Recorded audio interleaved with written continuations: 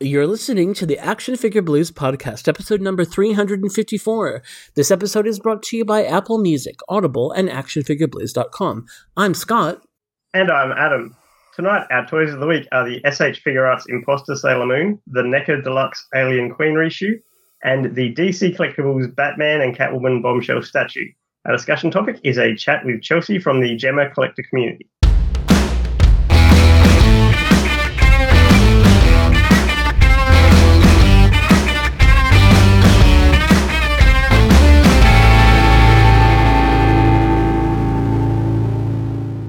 Hey Adam, how are you?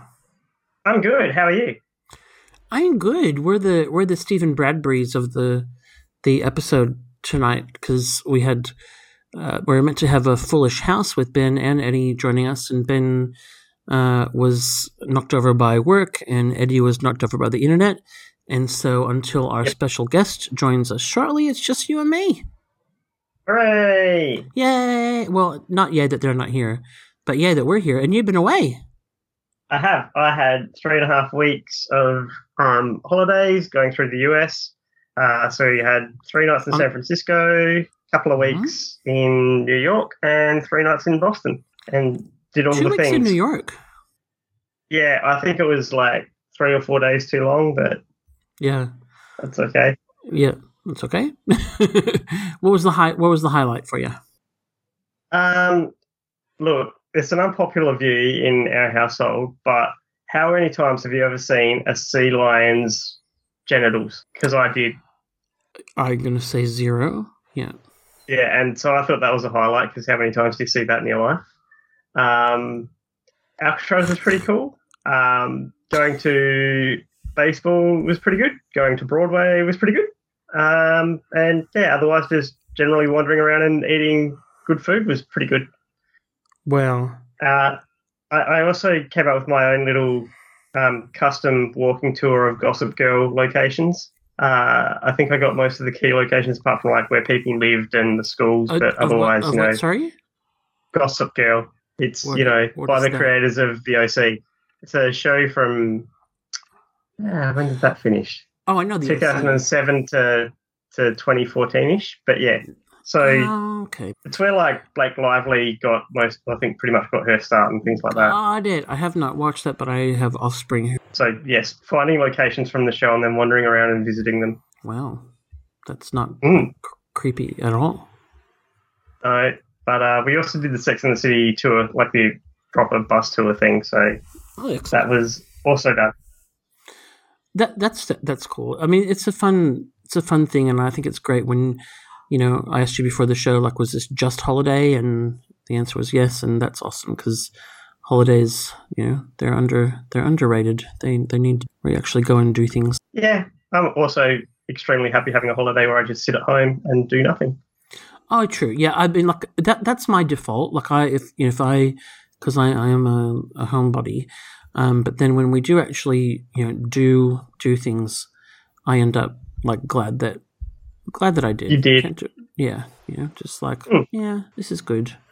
The, we went to Singapore a little while ago, and that was one of those things that, it's like, oh, well, this is a lot of work to get there, and then, not at home, but then glad I did it, but also happy to get home. Yeah, same. I mean, like, the flying to and from the US just kills me every time.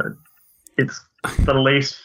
It's like the least possible or the least enjoyable possible way to end a holiday is, and then you fly for over a day, like for a day and a half. Yeah, pretty crazy.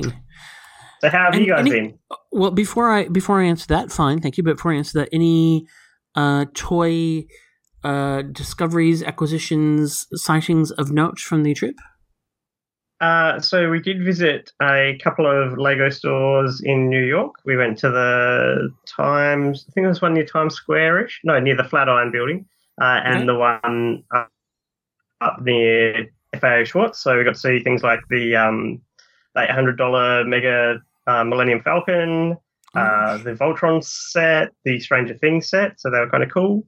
I managed to jag an action figure for Eddie, the blaster damage stormtrooper from Star Wars Black. So that's cool. Excellent.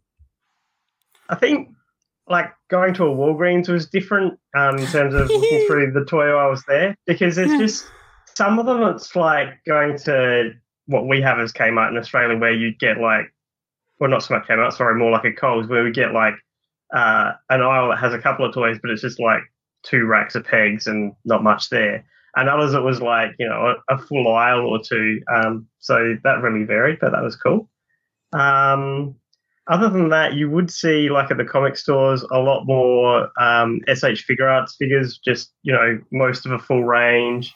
So that was really cool as well. That's very cool. Very cool. Yeah, Walgreens is quite an experience. It's I mean, you know, what it is now is super different from what it was when I was growing up. It's just a funny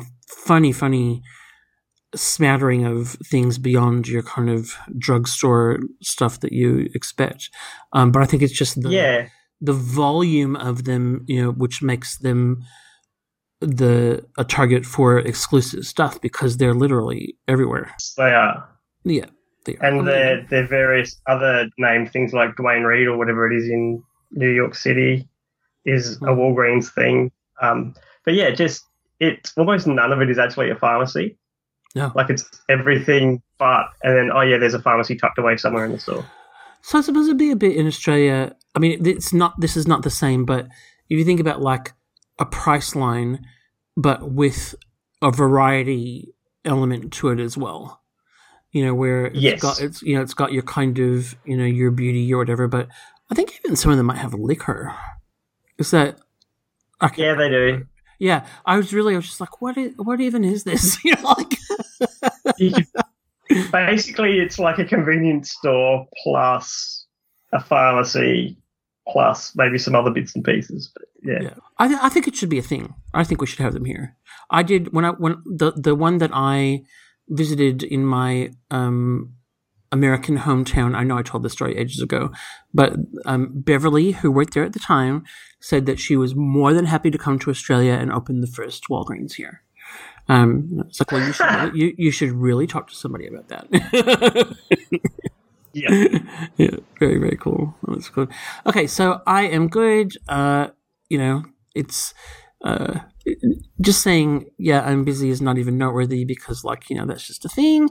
But I'm actually at the moment finding a way to kind of stay happy and relatively relaxed in the busyness. So that is good. I think that having things like hobbies and not work things are super helpful to make work things fit into a box rather than take over everything. So I shall persist in doing crazy things like this. I had one of my vendor, like, you know, someone that I worked with a fair bit today. You know, I was saying I was doing this tonight and that we were having a special guest because we've got Chelsea from Gemma joining us shortly. And she was like, how on earth do you juggle all of these things? And I'm like, yeah, sometimes I think the same thing, but ultimately I'm kind of glad I do. So it's a good thing. Good thing. So tonight we've been chatting for a while with Chelsea from the Drummer Collector community, and she is their community manager, and she is going to be joining us just after the break to tell us a bit about what she collects and also a bit about Drummer as well, and we're really looking forward to it. So let's have a break and then let's talk to Chelsea. Aliens! Yo, Hicks! Something big is in the air! It's the alien Flying Queen and her gruesome gorillas. Send in the ultimate space marine, Atax, disguised in his big bad bug suit. He sneaks in and takes him out. But the Flying Queen unmasks him. Send in Hicks and the heavily armored evac fighter. Send in the Marines. Blast them. Yeah. And bottle them. And it's bye-bye bug, each sold separately. Aliens! Well, we're really excited to have company, and we have Chelsea from the Gemma Collector community here. Chelsea, thanks so much for joining us on this show. Yeah, absolutely. Thanks for having me. Our pleasure. Listen, tell us a little bit about Gemma, about you as a collector, and how you ended up being able to kind of get paid to do toy stuff for a living. So Gemma is a place for collectors to get together. It's basically think Facebook, but designed only for collectors. There's none of that politics. You don't have to worry about if you post your giant collection of Marvel Legends figures that people are going to judge you or think, what the heck? Because that's kind of been my experience my entire life. I show off my giant collection of, I'm really into Alien, for instance, and you put that up online and people are like, okay, you spend your salary on toys. Cool. But I found out about Gemmer. And it was created by people who are just like me, who have these big collections of toys, of comic books, of whatever happens to be their passion. And they got together and said, hey, we need a space. And so created this amazing app where you can show off your collection and talk with people who get it. And so, of course, I went, I can do that for a living. And I reached out, ended up working there, have been for a couple years now. And it's been amazing to watch the community grow. But as for me, I got into collecting when I was really, really young. I fell in love with monsters and Godzilla from probably about the time I could walk. And so I started out collecting things like Jurassic Park and the little like rubber knockoff Godzilla figures because I was a child and didn't know better. And then as I got older, I moved into the bigger lines like the SH Monster Arts and NECA for Alien and a lot more of the collector-focused lines instead of the toys. But I have been collecting basically my entire life and don't see the obsession stopping anytime soon. My early days of my action figure collecting, my wife was like, so when do you have them all? When does this finish? And I was like, oh yeah, I don't. And now she's just kind of given up. Yeah, the resignation has set in. Yeah, my husband's about the same. He's at first he was like, so where are you going to put them? And I went, well, it'll stay in my office, and he's given up on that as well. Yeah. It takes I mean, like if you have a partner like Adam does, who's kind of into similar things, I think it's one thing, but like my wife is, she's not a super like visual person. And so I think, she's more like, likes to read or listen. And so comic books and following along with speech bubbles and things, it's just not really her thing. And even after all these years, she can, Aquaman's my guy. She can 9 times out of 10 identify Aquaman. That's about it. So it takes a very patient person to deal with us collector people. Yeah, my husband likes all the nerdy stuff, so I'm very lucky in that. He's just a minimalist, and so having figures everywhere, and so he prefers to collect like art prints and things like that, which you can put on the wall and they stay in their space. But having shelves full of collectibles, he's kind of like, this is chaos. Yeah. Meanwhile, I'm in my office setting up dioramas. So wow, that's very, very cool. And so, what are the origins of Gemmer? How did it come about? So it was actually originally founded by a couple guys who were antique lovers, and they wanted to have a place where they could show off their antiques. But as they built Gemmer, they realized that the people who needed Gemmer most were pop culture collectors and people who were into comics and action figures, because they really wanted community. We want to be able to talk about the stuff we love with people who love it as much as we do, because as we've just said, even our spouses sometimes can't be that person. And so over the last couple years, it's really developed and grown into this, I kind of call it a collector paradise, where I'll get something new, I'll take it out and take some photos and have a conversation with someone else who's like, man, I've been looking at that figure. What do you think about this particular thing I've been hearing about? And I can have a conversation and say, yeah, we all kind of know about NECA's QC issues. Here was what I saw in this figure. But it's been a really, really cool experience watching that grow and begin to flourish, because we are still kind of a baby company, but the app has gotten to the point where it's easy to use, and everybody involved in the project is so passionate about collecting that we're working every day to make it easier and faster and better for collectors, so that everyone can have the experience they're looking for and create their digital shelf. Having kind of jumped in and had a look, I saw the kind of range of communities, etc. And I really like that concept, because I hear what you're saying, that there are times where, I mean, let's go back 10 years and there were a lot of forums. I mean, that's how we started. Action Figure Blues was originally my blog, then it became a forum, then podcast. Our forum still exists, but our Facebook community has a bigger following. But it is still, unless you, that community that we have on the forum and on Facebook is kind of a contained thing where we know people and there's some kind of self-management of it, but we still have pretty broad interests. And I really liked what I saw about how specific some of the communities were, because some people aren't into everything. They're just into collecting plush Disney things.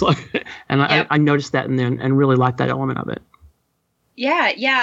The clubs really was something that we all wanted as collectors, because, as I said, I'm into kaiju, I'm into Alien and Predator, and more of the monstrous side. I love Marvel Legends, I love Star Wars, I love I love all of the comic book side, but really my passion is in the giant monsters destroying cities and people.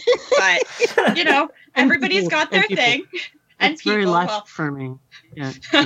But because of that, it allows me to find that group of people who are just as into it as I am, and I can have a conversation about the difference in the biological and the kind of industrial nature of the prequel Aliens versus the original run of movies. And the people in the Alien Club get that, and it really makes me anyways feel like I'm in a place that I can be myself without having to kind of withhold the nerdy side of me. I never bother. Depends where I am and what company. Yeah, no, that's right. Well, I think because I work in IT and products and stuff, and so people kind of expect you to be a geeky nerd anyway. So it would be remiss of me to not have like toy crap on my desk. But no, I get what you're saying, and that's very cool. What's the kind of membership? What sort of numbers of users do you have on the platform? Yeah, it depending on what community you're in, of course, the numbers are going to be different. But overall, we have almost 600,000 people using Gemmer and using the app. So it's a huge community. It's always growing. Mm-hmm. And every day we see people becoming more and more active in the community. We've seen friendships grow. People have... we've seen one person, I'm going to give a shout out here, Thousandth Ghost, has 10,000 items. He is a Funko collector who's a completionist and owns just about every Funko in existence. It's incredible. Wow. 10,000 pieces. He's got walls built up of his collection, and really cool guy. And the community loves him, and people come together to talk about it because it's so amazing to see someone with that much passion. And honestly, I wish I had that sort of budget for my collection. So when all the Funko Pops end up in landfill, we'll name one of the biggest mountains after him? Is that absolutely. Yeah. Absolutely. I've got a plan. I have a plan for them because I mentioned this a couple of episodes ago. My wife's kids at my wife's school, one of the classes are collecting plastic bottle tops because apparently they can be recycled into prosthetic limbs for kids that need them.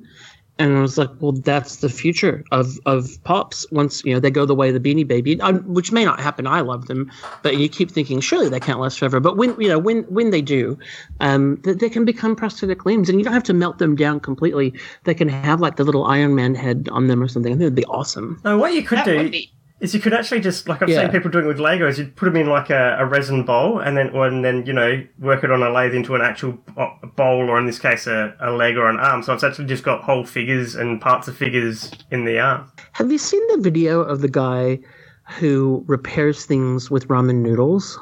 No, that sounds excellent, but I don't know how you'd how do you not just eat the thing that you're repairing? Well, no, what? No, he repairs like a bathroom sink or something. Yeah, but then you're repairing it with noodles, and then I'd be going, there's noodles in that now, and I'd want to go and eat the sink. Okay, let's think about what normal people would. He uses it as like the filler and sands it off, and then paints it over, and it looks brand new. He did a car. He did like a porcelain thing, whatever. It's stunning. I'm gonna say that I don't think normal people repair things with ramen noodle, but I get where you're coming from. I would just eat the noodles because it would be a waste. Okay. See, this is disturbing because then we don't want people eating prosthetic limbs. That would really defeat the purpose. Anyway. And so your role within Gemmer is what, Chelsea? I do a lot of things because we're, as I said, kind of little, quickly growing. I do a lot of the blog writing. Everything's a startup, so we are a startup. Yeah, we're growing fast, but I do a lot of the blog writing. I work with all of our guest bloggers who are either people who've been writing about action figures and comics for a long while, or people from Gemmer who are really, really passionate and really focused. We have a girl, S.A. Norton, who's just the biggest Pokemon fanatic you've ever seen, and she's got just a wealth of knowledge which I could never touch. And so we asked her to come on and write for us because we saw what she was providing was so valuable that we asked her to blog for us. So I do a lot of that. I do community outreach. I do some more technical stuff. I make Google like us, which is a difficult and magical thing, which I think no one really understands. Ever shifting. Yeah, it's like... Yeah. It's chasing a unicorn, basically. Never going to catch it, and most people think you're crazy for trying. Yes. Yep. So I do a little bit of everything, but primarily I do a lot of writing. I do a lot of research, and it's been a real source of joy for me. I love going to work every day because I get to talk to people about their collections and see really, really awesome photos, and it's just I love what I do. I think this is one of the great things about the internet is that it has given people of all, interests and walks of life, etc., the ability to connect with other people with really niche interests. And it's not just about being able to talk about the thing that you really love. It's also, recognizing, okay, well, I'm not weird because I like this. There's lots of other people that like this as well, that are into it in a way that other people might find obsessive or whatever. Yeah. And that's a good normalizing thing, because it is a way, like as a kid of the 80s, I wasn't part of the kind of, Dungeons and Dragons crew, but the kids that kind of knew comic books and that sort of stuff, we were pretty nerdy, Careful what you say. I am part of the Dungeons and Dragons crew. No, I'm saying like in the Dungeons and Dragons school in ninth grade in like 1984. That was not a crew that you wanted to be a part of if you wanted a social standing or a life. It was a different time. Yeah. So you also have a recent acquisition that you are going to give us a little mini review of. Yeah, absolutely. Amazing. So I've been collecting the NECA Alien line off and on for a while. When the original release of the Deluxe Alien Queen came out, I watched some reviews and heard some things which I went, do I want it? Do I not? Do I want it? Do I not? And I did that little collector dance long enough that it shot up in price and was no longer something I really wanted to drop the money on. But they did this re-release. And usually when NECA does a re-release, they do some retooling, they do some work to try and fix the complaints people had. Not always. So I figured now's the time to jump. I might as well. Otherwise, I'm going to do the dance again, and it will be back up to the prices I don't want to pay. So I went to Big Bad Toy Store because my local comic shop hadn't gotten it back in yet. I did a pre-order, and I watched my pile of loot grow because I set it there until I had enough to make it worth them shipping it to me. So I got it in, and I have to say I've been really, really glad I did, because this is the single largest action figure in my collection. For those of you who haven't seen it, it stands about 15 inches tall. And if you stretch it out straight, which I never do because the tail is incredibly flexible, it's about 30 inches long. So it is just absolutely massive. And it is in scale with the rest of their Alien line. So if you set up a diorama with the drones and the warriors, it will sit in scale with them. So I guess I'll start at the head and work my way back. This thing has so much articulation, it's silly. The jaw is fully articulated and has beautiful translucent plastic. I do have a minor complaint, though. It comes with two mouths, the second set of jaws, which sits inside of the mouth, and then an extended jaw. But the way they set it up, unfortunately, has the place you put the jaws in angle slightly upwards, so it hits the front teeth, and they don't want to stay in very well. So that kind of is a ding for me. I often display it with either the short mouth or the mouth closed, just because it's such a hassle. But it looks really good even without the second mouth in, so I don't really want to knock it too much because of that. There is a ball joint at the neck, and then a secondary joint just above it for the head, so that when you're shifting it, it doesn't jam because it's such a complicated headpiece. The crest also slides forward so that you can recreate the moment in Aliens where when the Queen first appears, her face slides out from underneath it, which is really cool. It only looks good in one position when you do this, but I think that's okay because most of the time you aren't going to want to display it with the crest forward anyways. There is a ball joint in the middle of the neck and then another joint at the shoulders, so you get a lot of head movement despite the crest being probably a third of the figure. The only complaint I have with that is the back.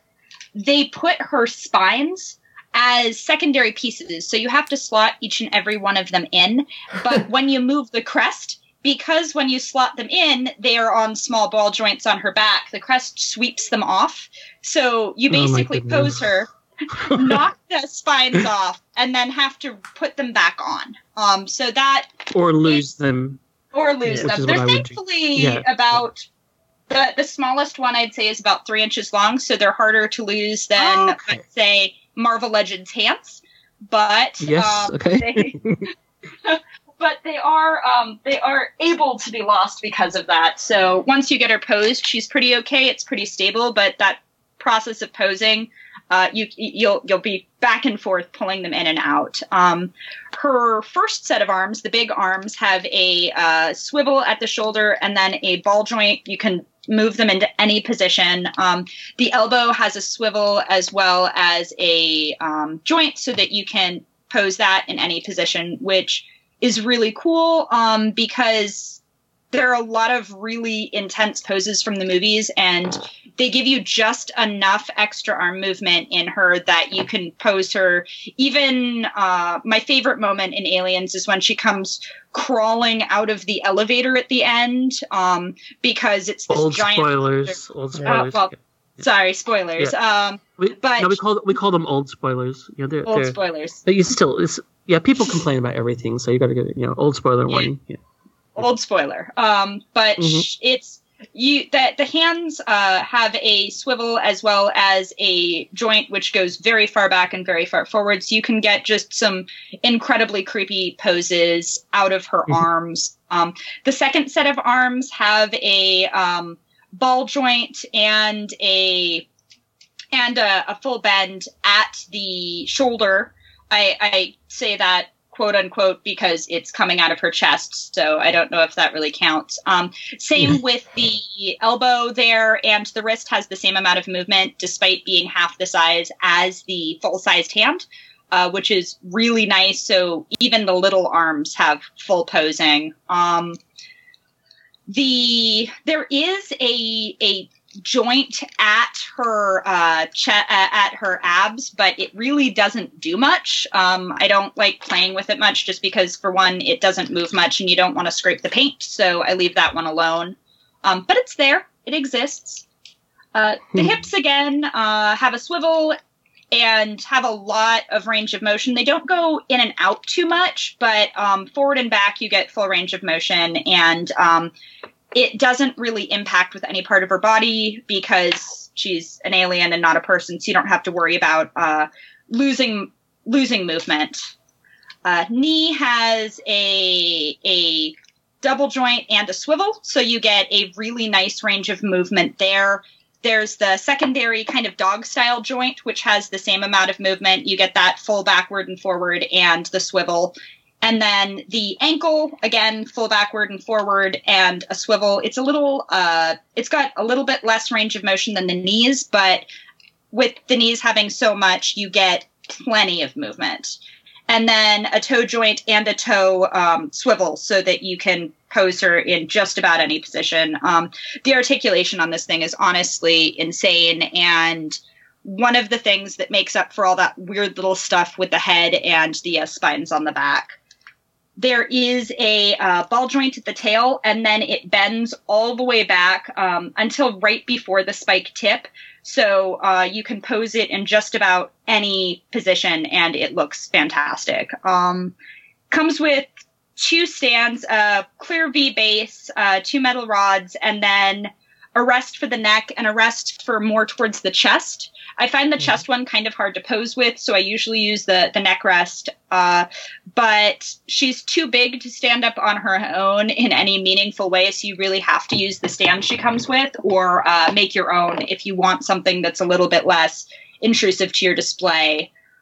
I really, really enjoy posing her. She looks great on my shelf. A lot of times I'll have a figure out for a while and then put it away, but she's one of the ones I think is going to stay out just because she's so much fun to play with. There's so much articulation and so many cool poses you can set her up into that I think she's going to be on my desk for a long time just because I want to play with her and I really like the look. You must have a big desk. I have a desk with like a big shelf above it. And so she sits on the big shelf above it, and then I can pull her down and play with it.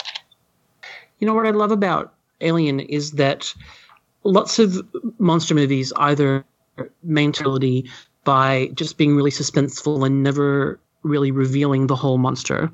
But often then when in films where they do show you the whole thing, it kind of just gets silly and loses its effectiveness. Whereas in this, not seeing the whole thing is terrifying, but seeing the whole thing is also terrifying. And that's I think, the thing that makes the Aliens movies so awesome. Oh, absolutely. I agree. I think it's that there's this visceral fear of something which turns us into just a temporary host. And that it becomes better than us and stronger than us. And what I really loved about Alien and old spoiler was that the monsters weren't really the worst thing in the movie. And it turns out that human nature and human greed was really the bigger threat. I also am a huge, huge Ripley fan. I mean, she was one of the first female action heroes to really get that spotlight and get treated with the same intensity of the of the male action heroes of the era, and that she was just such an awesome presence that she carried the series for years. And I also, one of the things I really loved about Aliens is they took this terrifying monster, and even though you already knew what it was, the fact that you hardly ever see it, the fact that when you do see it, it's only for a short period of time, it maintains that horrifying nature. And when the Queen is finally revealed, it's such a massive presence, and it takes this already terrifying thing and makes it that much more unstoppable. It's just such a powerful moment. And that's why really the Queen kind of became my favorite, because she is this giant unstoppable force. And just, I don't know, there's something about the design and the movement in the creature that just really stuck with me. It's, I did a little bit of research while you were chatting, and this is episode 354. Back in episode 163, Ben reviewed the original. So if you want to compare the Chelsea's review of the reissue to the original, and I don't remember his rating. I do remember that he had some niggles, and there were some issues with that first piece. So it's a huge undertaking to engineering wise to kind of make something like this work. So but yeah, that's back in 2015. Adam was barely born.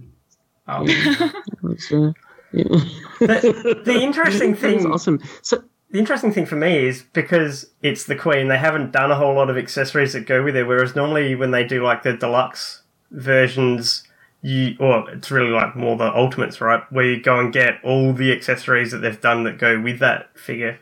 So from that perspective, are you at all upset that you didn't get a whole bunch of pack-ins? I think it would have been, there would have been a couple really cool things they could have added, which would have been a couple eggs, because that's a major thing. And then the egg sack that she is seen with in the Aliens movie at her first appearance. And I think that's something a lot of fans have been clamoring for ages. I just think it would be this big translucent package.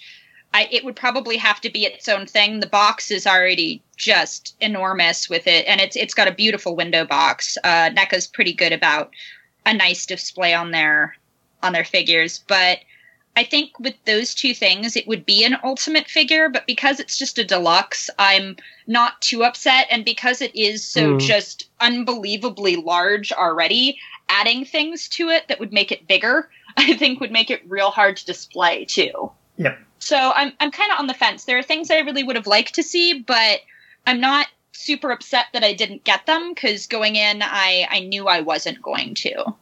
Okay, cool. Yeah, I guess because it is a deluxe and not an Ultimate. I mean, it's also freaking huge, so it's there's got to be, it's going to pump up the price the more the stuff that you add in. So that I get that for sure. So we do dolly ratings on this show, which is our 1 to 10. So if you had to give this a dolly rating, what would it be? I think my dolly rating would be 7 out of 10. Again, really fun to pose, really, really intimidating presence in a display, well in scale, but the issues with the mouth and the issues with the spine are a little frustrating to deal with when you're playing with it, when you're setting it into some of the crazy poses that you can get it into. So, yeah, 7 out of 10. Cool. That's awesome. Hey, thank you so much for chatting to us. And It's really great to hear a different collector reviewing things. It's really great to hear about opportunities for collectors to come together as well. So Gemmer is gemmer.com, Gemr. Yep, gemmer.com, and it's also an iOS and Android app, so you can find it in the Play Store or the App Store, just GEMR. And as well as the community side, there's the ability for you to organize your own collection side. Yeah, you can add your items, you can categorize them by collections, you can organize them so that you have them in whatever way you want to display them, and it provides you a way to keep track of your stuff. I know I can't display all of my things, so it's nice to be able to put them up on Gemmer and have them organized in a way where I know what I have. So if I end up at a store and I see something really cool and I go, I don't remember whether or not I bought that already, I can pull up my Gemmer app. I can go through my collection and go, wait, yes, I already picked up that version of this. I don't need to get another one, and I Who would ever buy something they already have? Me. I do that all the time. Yeah. No, I'm so bummed that Ben couldn't be here tonight. A, because he's our alien guy, but B, because he's our master Excel organizer person who has sheets of everything, both his comics and toys that he manages meticulously. And I need something visual that is more app based. It's kind of like where I will have to start with particular lines, because it is that thing where things like I collect statues, and you don't accidentally double up on a statue that you bought before, Oh gosh, no. But sometimes it's more things in that kind of figure space. Like I'm in Sydney at the moment. I love the DC Collectibles Batman animated figures, and I have most of them, but there were a few that I have missed, and I saw a bunch today on sale at King's Comics, and then I was like, I'm not sure if I have that or not. So being able to kind of pull up something on the phone and go, oh yeah, I do have that, So would either save or save me missing out on something. Yeah, well, and another awesome thing we did is we added wanted items. So you can add the entire line, and the ones you don't have as wanted items. So as you're scrolling through, you can even see the ones you're missing and you want them. And once you have it, you just go in and hit got it, and it switches it over to an item you have. Cool. Oh, amazing. That's fantastic. Hey, look, thank you so much again. I really appreciate for having you. me. Yeah, I'm not 100% sure of time zones. I hope we didn't have to get up too super early to talk to us in the Australian evening. But we appreciate you making the effort, and we would love to have you come back and chat again and review something else sometime. That would be awesome. Yeah, I'd love to. Thanks so much for having me. It was a blast. Cheers. Thanks. All right. We're going to take a short break, and we're going to come back, and Adam is going to talk about something that he either bought, well, I hope he paid for it, or shoplifted. Yeah. Only the best shoplifting. If you like listening to podcasts, then there's a good chance you'd enjoy audiobooks as well. To make it easy for you, our sponsor, Audible, is offering our listeners a free audiobook download and a 30-day free trial when you go to audibletrial.com/AFBlues. A book I'd like to recommend is Ex-Heroes by author Peter Clines. Ex-Heroes is the first book in a series about a group of superheroes trying to survive and protect what's left of humanity in the wake of a zombie apocalypse. It's a genre-bending story that has something for fans of comic books, superhero films, and the whole zombie phenomenon.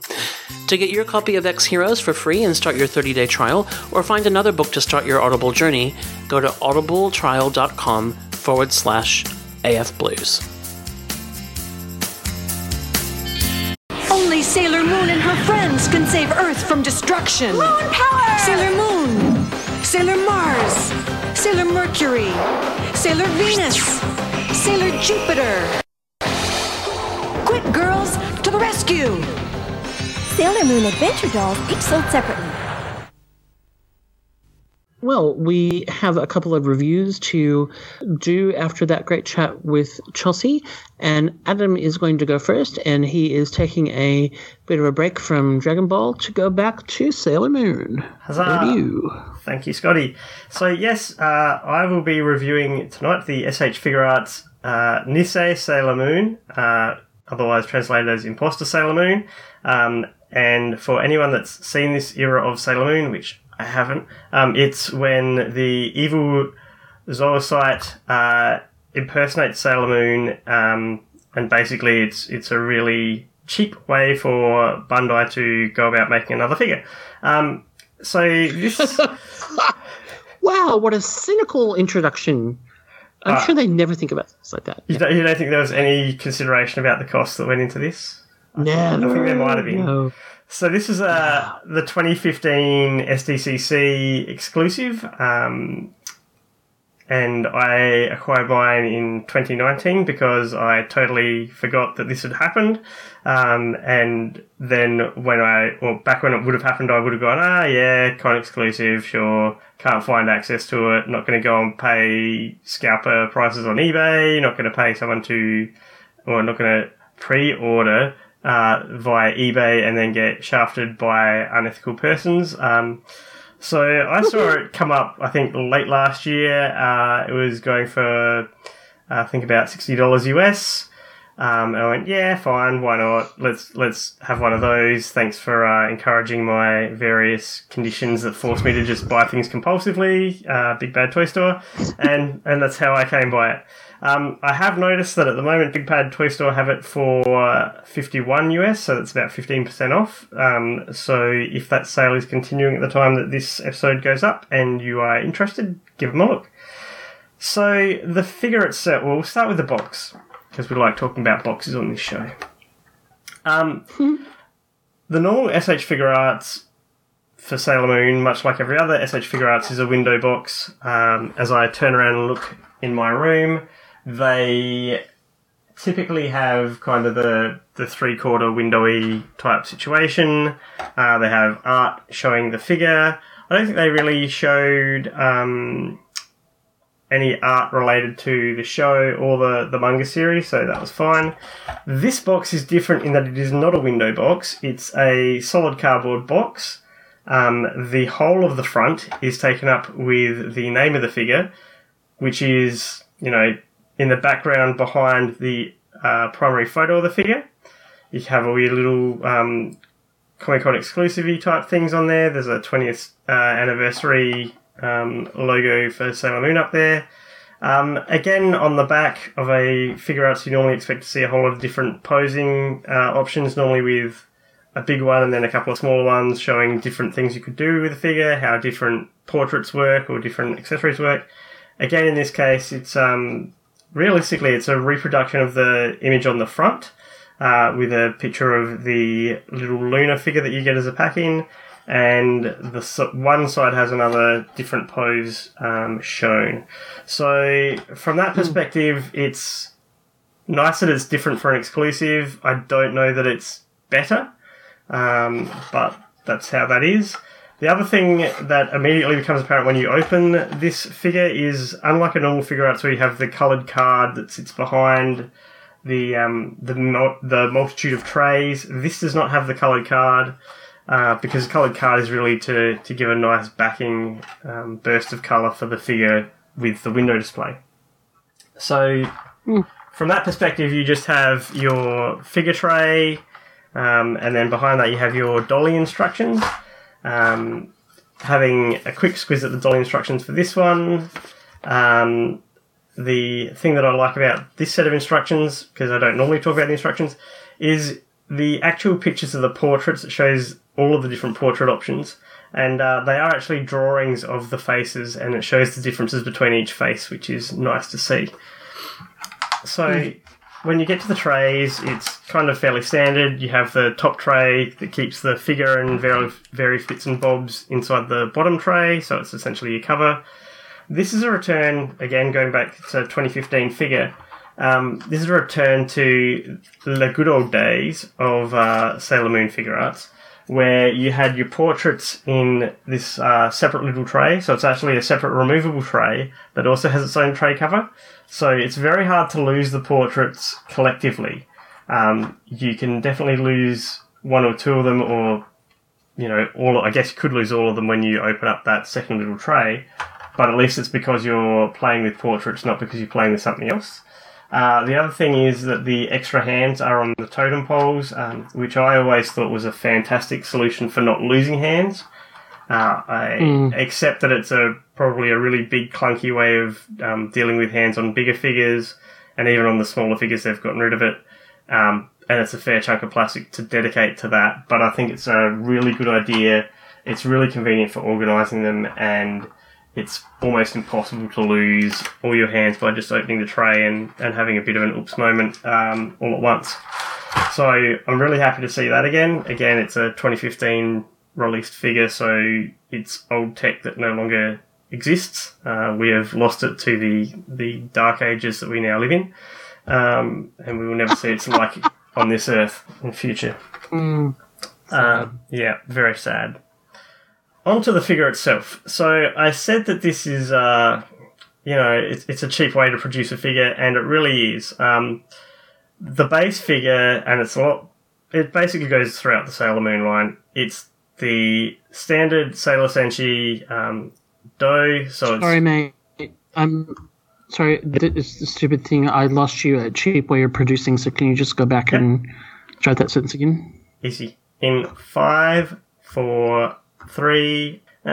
Onto the figure itself. As I said, this is a fairly cheap way for Bandai to make another figure. It's a cheap way to make an exclusive, which I guess is probably a good thing from their perspective. So it's the base Sailor Senshi dough, which is what's been used across the Sailor Moon line. So you've got, the schoolgirl in Fugu. I think that's the correct term for the uniform. It's essentially the exact same figure. What the heck is that, sir? Fugu. I'm pretty sure it's the correct technical term for the schoolgirl outfit. Okay. In Japanese. Good to know. Yeah. So it's the Sailor Moon figure, right? The pink/red highlights in terms of the bow, the elbows. And by the bow, I mean the front and the back bow. The little neck choker thing and the boots are now purple. I can't recall if Sailor Moon had the half moons on her boots the way they are here, but they're upside down. The ball in the centre of the bow is slightly different, so there's a little bit of detailing work that's happened there that's different. Otherwise, the base figure is the same. The pigtail ponytails that come down from the barrettes, I think they're the same. They feel, on this figure, fractionally less articulated. They feel stiffer. I'm not willing to play with that too much because I'm concerned about breaking them. And the big, long, ponytail-y strand bits are somewhat translucent. I can't remember whether they were translucent or not in the original. They definitely were by the time we got to Super Sailor Moon. So that's the base figure. I'll talk about articulation things as we go on. The other key difference, at least as it comes out of the box, is that it's a different portrait because it's the Zoisite face. So it's kind of that cruel-looking face. The eyes are a bit more cruel and sinister looking. The mouth is more kind of a thin line, not really a smirk, but just kind of that, like cruel, evil type smile. And the figure otherwise is the same. And so what that means, yes, you have the articulated pigtails where they come out of the barrettes. She has a ball-jointed head atop of a ball-jointed neck at the base. This was, I think, around the time that I started realising that the necks were ball-jointed at the base. They're very stiff in the Sailor Moon figures. I tend not to try and force them to move because I'm worried about breaking things. The shoulders are they are kind of a butterfly setup, so there's a ball joint into the abdomen and a ball joint into the shoulder with a peg in between. The elbows are just a straight disc. Wrists are ball jointed. The abdomen, so there's just under the bosoms, there is a ball joint there. There is no articulation at the waistline. The skirt, and this is one of the things I think is really good about this line, is that the skirt is not a single solid piece. It has a split on each side, just kind of just behind the centre of the hip, so that it blends in well with the pleating. You can't really see it unless you're looking for it, that there's a gap. But that gap allows you to put the legs out into pretty much a full Van Damme split. Not quite, because the actual hip joints don't allow it, or, do a high kick in front. And that's not a problem, which I think is fantastic. Skirts are one of those things that really get in the way of articulation most of the time. So it's always nice to see it dealt with. It probably helps that it's kind of a micro mini skirt rather than a knee-length skirt. The hips are a ball joint. This is nothing new. There is actually... the ball joint actually goes into essentially the top of the hip, and then there's another that's basically ball jointed onto the top of the thigh. So I don't know that gets you a whole range more articulation. It probably does, rather than if it was just a ball joint into the top of the thigh, because you'd then be limited to the top of the thigh touching things. The knee is just a disc, and the ankle is a ball joint. So one of the criticisms that I've long had for this line is that the feet, being a boot essentially, are almost impossible, particularly with the ball joint as it exists, to balance the figure in any kind of dynamic pose without using a figure stand. That's still pretty much the case, and it does come on a figure stand, so I'm okay with that. Other than that, it's pretty much the same standard thing. The skirt is not molded in plastic. It's a rubber molded thing and is attached afterwards by, I assume, some level of glue around the waist. So that's not disappointing. That's fine. So the other pack-ins that we get, there are 4 alternate 5, 4, 3, 2... Hang on, I don't say the 21. 5, 4, 3... In terms of accessories, there are a number of different portraits and hands, which is not really a surprise, particularly since I've already said so. The alternate portraits that come with this are not specific to this particular variant. Like they're all just standard Sailor Moon ones. They are all things that we got on the original. We've basically traded out from the original the sad/crying face and the winking face. They're not there, but instead we've got the Zoocyte face, which is the default. So you get 1 fewer portraits, and you are missing 2 portraits that you would have gotten with the base. Hands, I think we lost an extra splayed fingers hand. We gained an extra one for holding one of the other accessories, which is a boomerang. We still have the 2 splayed open finger hands.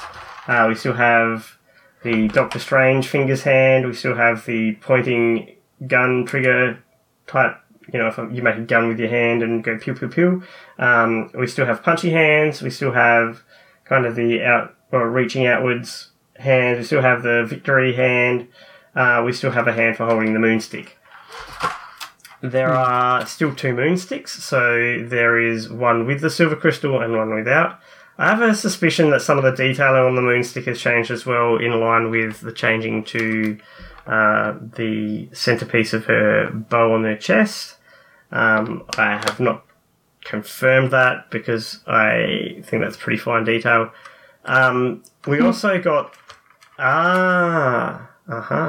I don't know that we... Oh, now it makes sense. I don't know that we did lose one of those, the splayed finger hand. I think that the splayed finger hand was actually attached to the Tiara Moon attack piece, which we've got another one of here, and so I think we've actually kept that. That's not a loss. So we've got all of those. We've got a figure stand, and I really, really like this figure stand. So the the Sailor Moon figure stands for the girls have all had, well, at least for the Sailor Scouts, have all had kind of the name of the character, and then the base is a love heart, and kind of astrological symbols for whatever heavenly body they're associated with. So if it's Mars, it's whatever the astrological symbol for Mars is. Dropped out again just at the start of that sentence. I think about bases. Okay. In 5, 4, 3. So the figure stand for this one, I really like. The figure stands for Sailor Moon figures for the Sailor Scouts anyway are all love heart shaped with the name of the character and then the astrological symbol for that character. So if you're Sailor Mars, you get the astrological symbol for Mars and the name of your character, etc. So for this one, it's all in purple in terms of the printed text. It has Nisei Sailor Moon on it, and it has the crescent moon in purple. Then it has kind of, instead of nice, clean, sparkly, pretty lines and all that kind of stuff, it still has kind of the little sparkly stars and whatever on there. But the flourish lines around it are all kind of crookedy, jagged-looking things, so they look a bit more cartoon, evil, kind of like you would expect on a Zelda game for some kind of Zelda indication that it was an evil thing. For those that aren't trying to work out what I'm trying to convey from a different property. So I think that's a nice touch.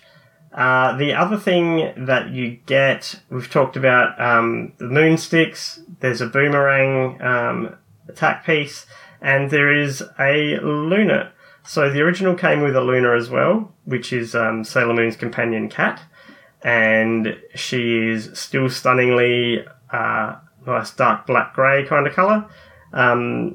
The thing that's different here is that Luna has a shocked face rather than just a kind of happy standard default Luna face, which is a variant piece as well.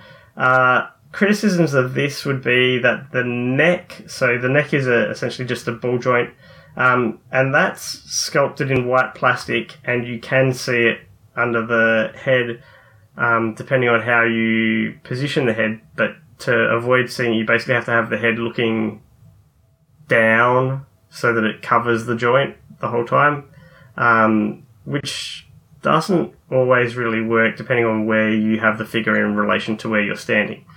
So it's a ball-jointed head, there's a ball-jointed tail, which is really just ball-jointed at the base. Other than that, it's a solid cast piece.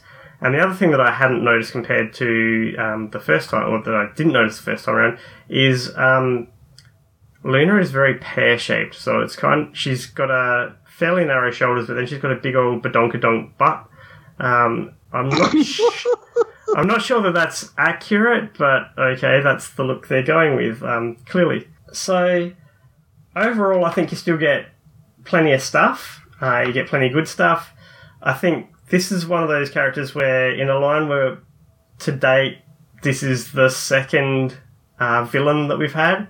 I don't know that we should be expecting any more figures at all in this line. So from that perspective, it's nice to have another villain. I get that this was an exclusive, so that bumps the price up a bit. I think $59, $60 US is maybe a little bit much. I'm comparing this to the original Sailor Moon, which had more really in pack-ins, was $35 US. But then the other villain that we've had, which was Black Lady, she was $53 US, but had a lot more unique sculpting and quite a different variety of pack-ins, and some of her effects were big pieces as well. So, yeah, it's probably justified in terms of the price, really based on it having been an exclusive. I think if you have no real interest in having a villain, and you're not being completionist about the line, I would give this one a pass and say collect one of the other Sailor Moon options, which will at least guaranteed blend in with the rest of your Sailor Scouts. If you don't have a range of Sailor Scouts and you just want a Sailor Moon figure, then just get a Sailor Moon figure. But if you are either being completionist or looking for a villain for the Sailor Scouts to face off against, you really only have two choices. From that perspective, I think it's a good figure. I think it's just one of those, you can tell this is reused out the wazoo. But it's been done well. We haven't really lost a lot in terms of it would have been easy to just go, nah, you're just getting the base figure and that's the end of you. So I think this is probably worth 6 out of 10. There's not really any QC issues. There's a couple of little bits of paint slop. It's nothing really noticeable, and it's typically either the standard where they've had problems with the white top of the skirt matching into the coloured pleating of the skirt, and a couple of little bits of slop around the top of the boots where there's white paint meeting coloured paint, which is kind of the go-to fault on any of the Sailor Moon figures. So I think a 6 is probably warranted. Sounds fair to me. So, I mean, is this something where there are times where a reuse, it makes total sense, like it is a actual really accurate version of a different of a character, and then times where it's really grasping. So, does this fall into the first category for you, that like it is it's reuse, but it is actually a really legit?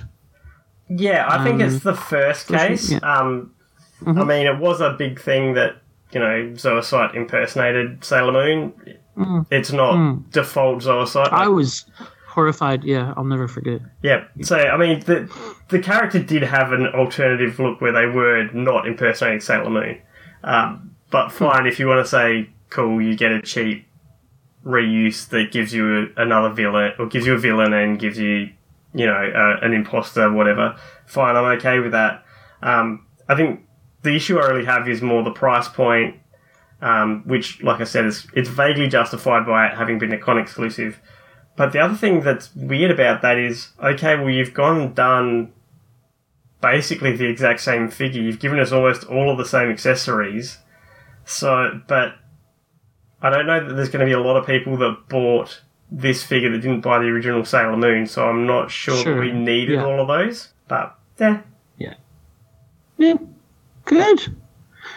So, in terms of unmade characters in the Sailor Moon universe, where do we stand? Basically, the unmade characters would be all the villains. Okay. They've done all the Sailor Scouts already. They've done the super versions of the core Sailor Scouts. They've done Tuxedo Mask. So realistically, I think you could do Tuxedo Mask in a white tuxedo, which I think might have been his super look. And other than that, it's really just villains. But considering it's been, I think, years since we've had a new release of a villain, and it's been a while since we've had any new Sailor Scouts, I would assume we're done with this line.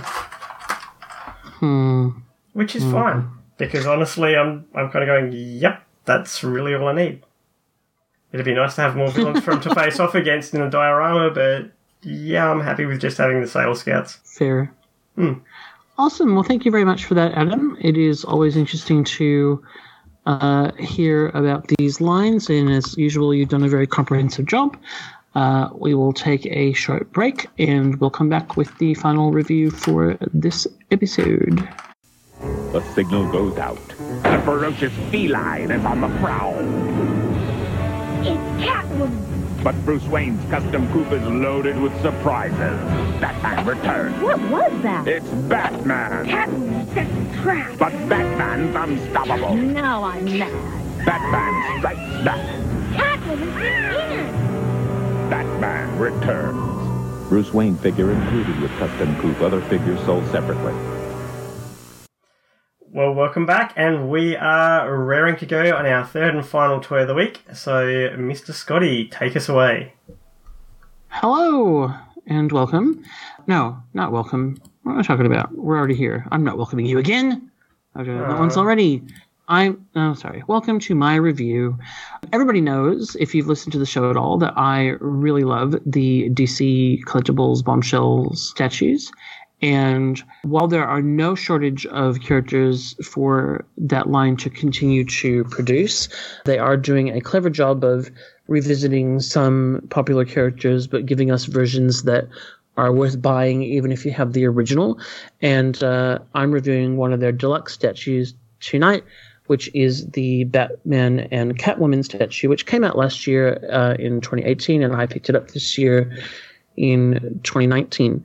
The Catwoman original Bombshell statue was one of my not favorites of the line. The Catwoman Bombshell design is like a socialite-y short black dress thing with cat glasses, a little bit nondescript, and her solo statue has her sitting in a chair, on a stool, which is, it's a really clever design, but it just felt a bit, to me, compared to some of the others, in terms of really channeling a particular Bombshell archetype. And so the deluxe statue with Batman is replacing the Catwoman solo statue on my shelf and being my Catwoman piece for the moment because it is much, much more awesome. This is obviously two-character statue with Catwoman kind of mid-air almost, clutching onto Batman's cowl, and this is the Bombshell version of Batman, and then kind of hugging his neck and planting a kiss on his cheek. He's got a surprised hand up. She's got both feet in the air, and she's dangling what I assume are the keys to the Batmobile over his head, and it is just an inspired design. These statues, of course, are based on the designs of Aunt Lucia, pinup artist, and Jack Matthews is the sculptor for this piece. It is about 11 inches tall.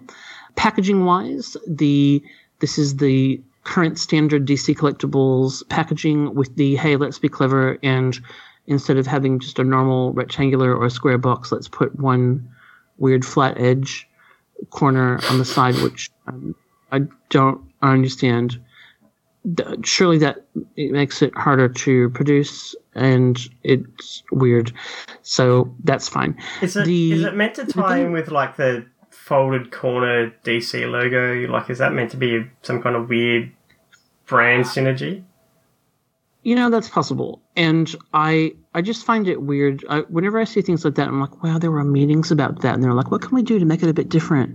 I know, let's put a weird edge on everything that's going to make them just a little bit harder to stack and a little bit harder to, it's going to cost. But that does nothing to diminish my enjoyment of this piece. I'm really amazed by what we've seen lately with multi-character statues where they are they come as all one piece.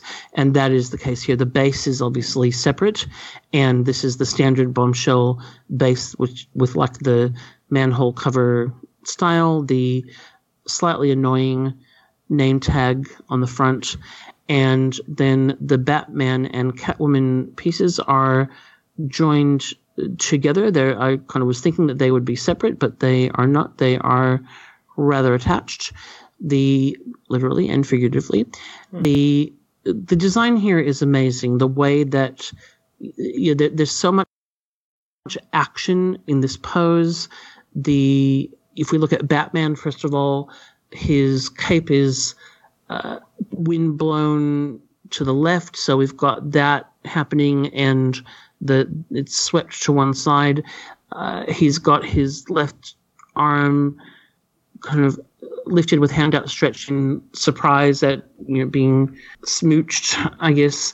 And then Catwoman is attached with hand and the arm around, clutching the front of his cape on the right hand side with her left hand, and then the right hand arm outstretched with the keys.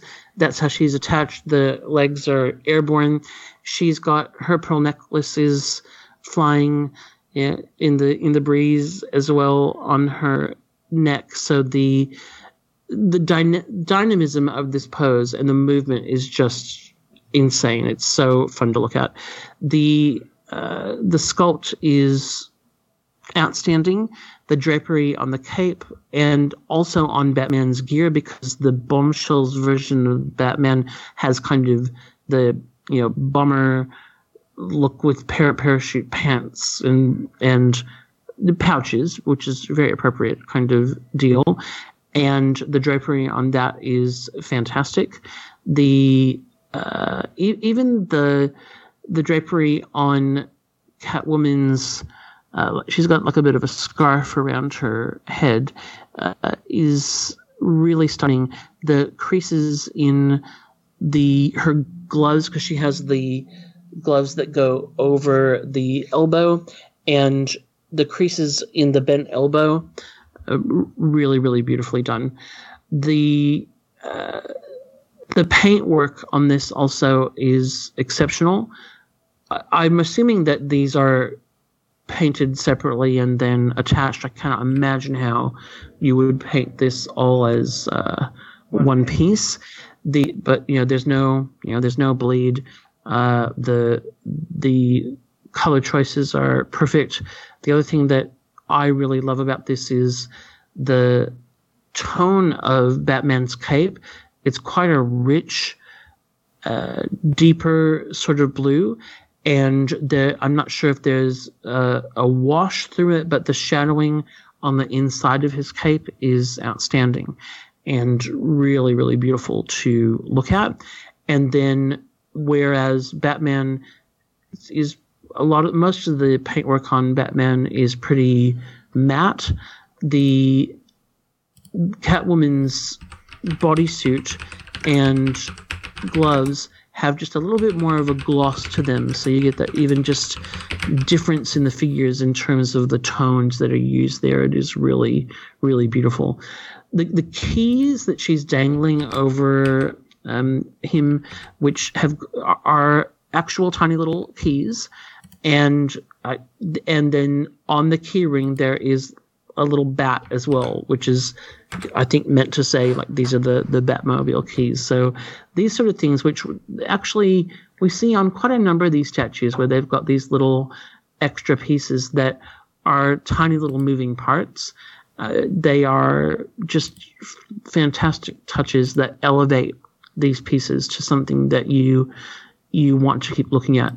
And I can't say enough good things about this. I love this line. It is such an inspired thing, and it's great to see the next set of characters, Death and Mary Shazam, don't get me started, coming out.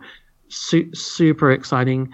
I've been very lucky with these two in that these are really easy to get in Australia. You can generally get them through your local comic shop, but Zing, Pop Culture carry these as well.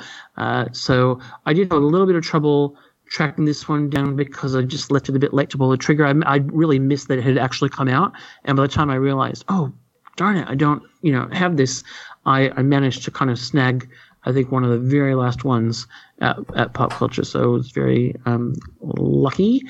And this is a $10 out of 10, and love it. Even my wife liked this one. Cool. Now, having spent time looking at a few art galleries in the last few weeks, I'm aware that I have to ask questions about what the intentions of the artist are. So, what I'm wondering... Trying to tell us that they're in love. What I'm trying to work out, though, is has she pickpocketed the Batmobile keys? Because there's a little loop hanging off of Batman's belt that looks like it would be for hanging keys off of, but it's empty.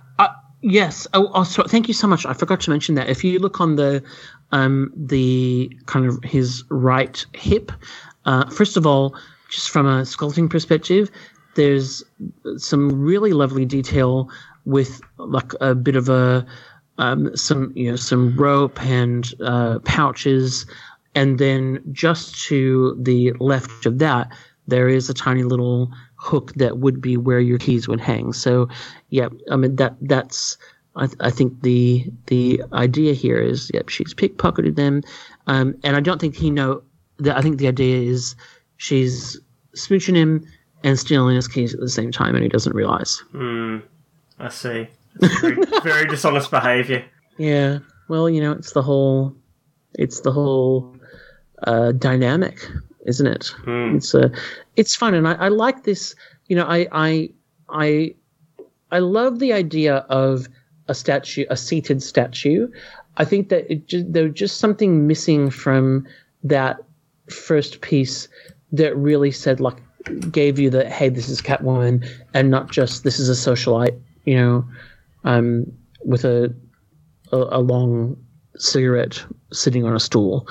And whereas this captures that same feel in terms of the bombshell Catwoman design, but like, oh, it's Catwoman, So I think that's what I really, really love about it. It's so fun. I feel like if they were going to do another one in this line, they should really lean into kind of that bombshell thing and do some, and the cat theme, and do some kind of Breakfast at Tiffany's themed thing with Selena as Holly Golightly and Bruce as Paul. Yeah, I mean, and that I think is what her design is meant to be. Based on it's kind of got that Audrey Hepburn feel to it, and I think it would be a fun thing to do. I would love to see an Aquaman and Mira two-part statue, because both of those designs I just love. I think that would be super fun. Yep. But then maybe a Power Girl and Huntress, or something. I think that doesn't all have to be boy girl. Yep. And I like the two-party bits. The two-part statues, two-party bits. The two. Adam. The two-part statues. So yeah, very, very, very fun. Well, okay, I give that a 10 out of 10. I give this great chat we've had tonight a 10 out of 10, and I give the sleep that I'm about to have a 10 out of 10 as well. It's been grand. Fantastic. Well, thank you for that review, Scott. And with that, we will wrap our episode. For those of you that want to get in touch with us, you want to suggest something about one of the reviews, call us out, tell us that Adam doesn't know what he's talking about, which is probably fair. That was Yeah. You've got so many options. Tuesday. Yeah, so many options for how to get in touch with us. There's emailing us at podcast@actionfigureblues.com. You can join us on the Facebook Action Figure Blues Collector community. You can visit the forum. You can get in touch with us on Twitter. Slow Sea Turtles, full of gifts and toys, are always welcome. I'm sure I'm missing something, yeah. Scott. Any other options? Look, smoke signals. But environmentally friendly ones, please. Yep. Vape it. Oh, 100% vape us, yeah. Yep. Excellent. Yeah. They're good fun. And another shout out, thanks so much to Chelsea from Gemma for joining us, and go check out gemma.com or search Gemma in your app store of choice. Yes. Excellent. Cool, man. I'm going to go to sleepy time now. Goodbye, everybody. Bye. Good night, nerds. The Action Figure Blues podcast can be found on iTunes and Stitcher Radio and can be downloaded direct from actionfigureblues.com. Wherever you listen, please take a moment to leave a positive rating and review to help others find our show. Our theme music is by Robert Crandall. Our ad music is by Scott Holmes. The AFB logo is created by Nath Stones. We also have an active fan forum at afbforum.com, where you can join with all the hosts of the podcast and many other collectors to discuss news, reviews, old lines, and trade and sell in a safe community. Please join us there. While you're at actionfigureblues.com, please check out our sponsors like Max Comics and Stuff, Loot Crate, Audible, and Gamefly. You can find us on Twitter at AFBlues, on Instagram at actionfigureblues, and on Facebook at facebook.com/actionfigureblues. Thanks for listening.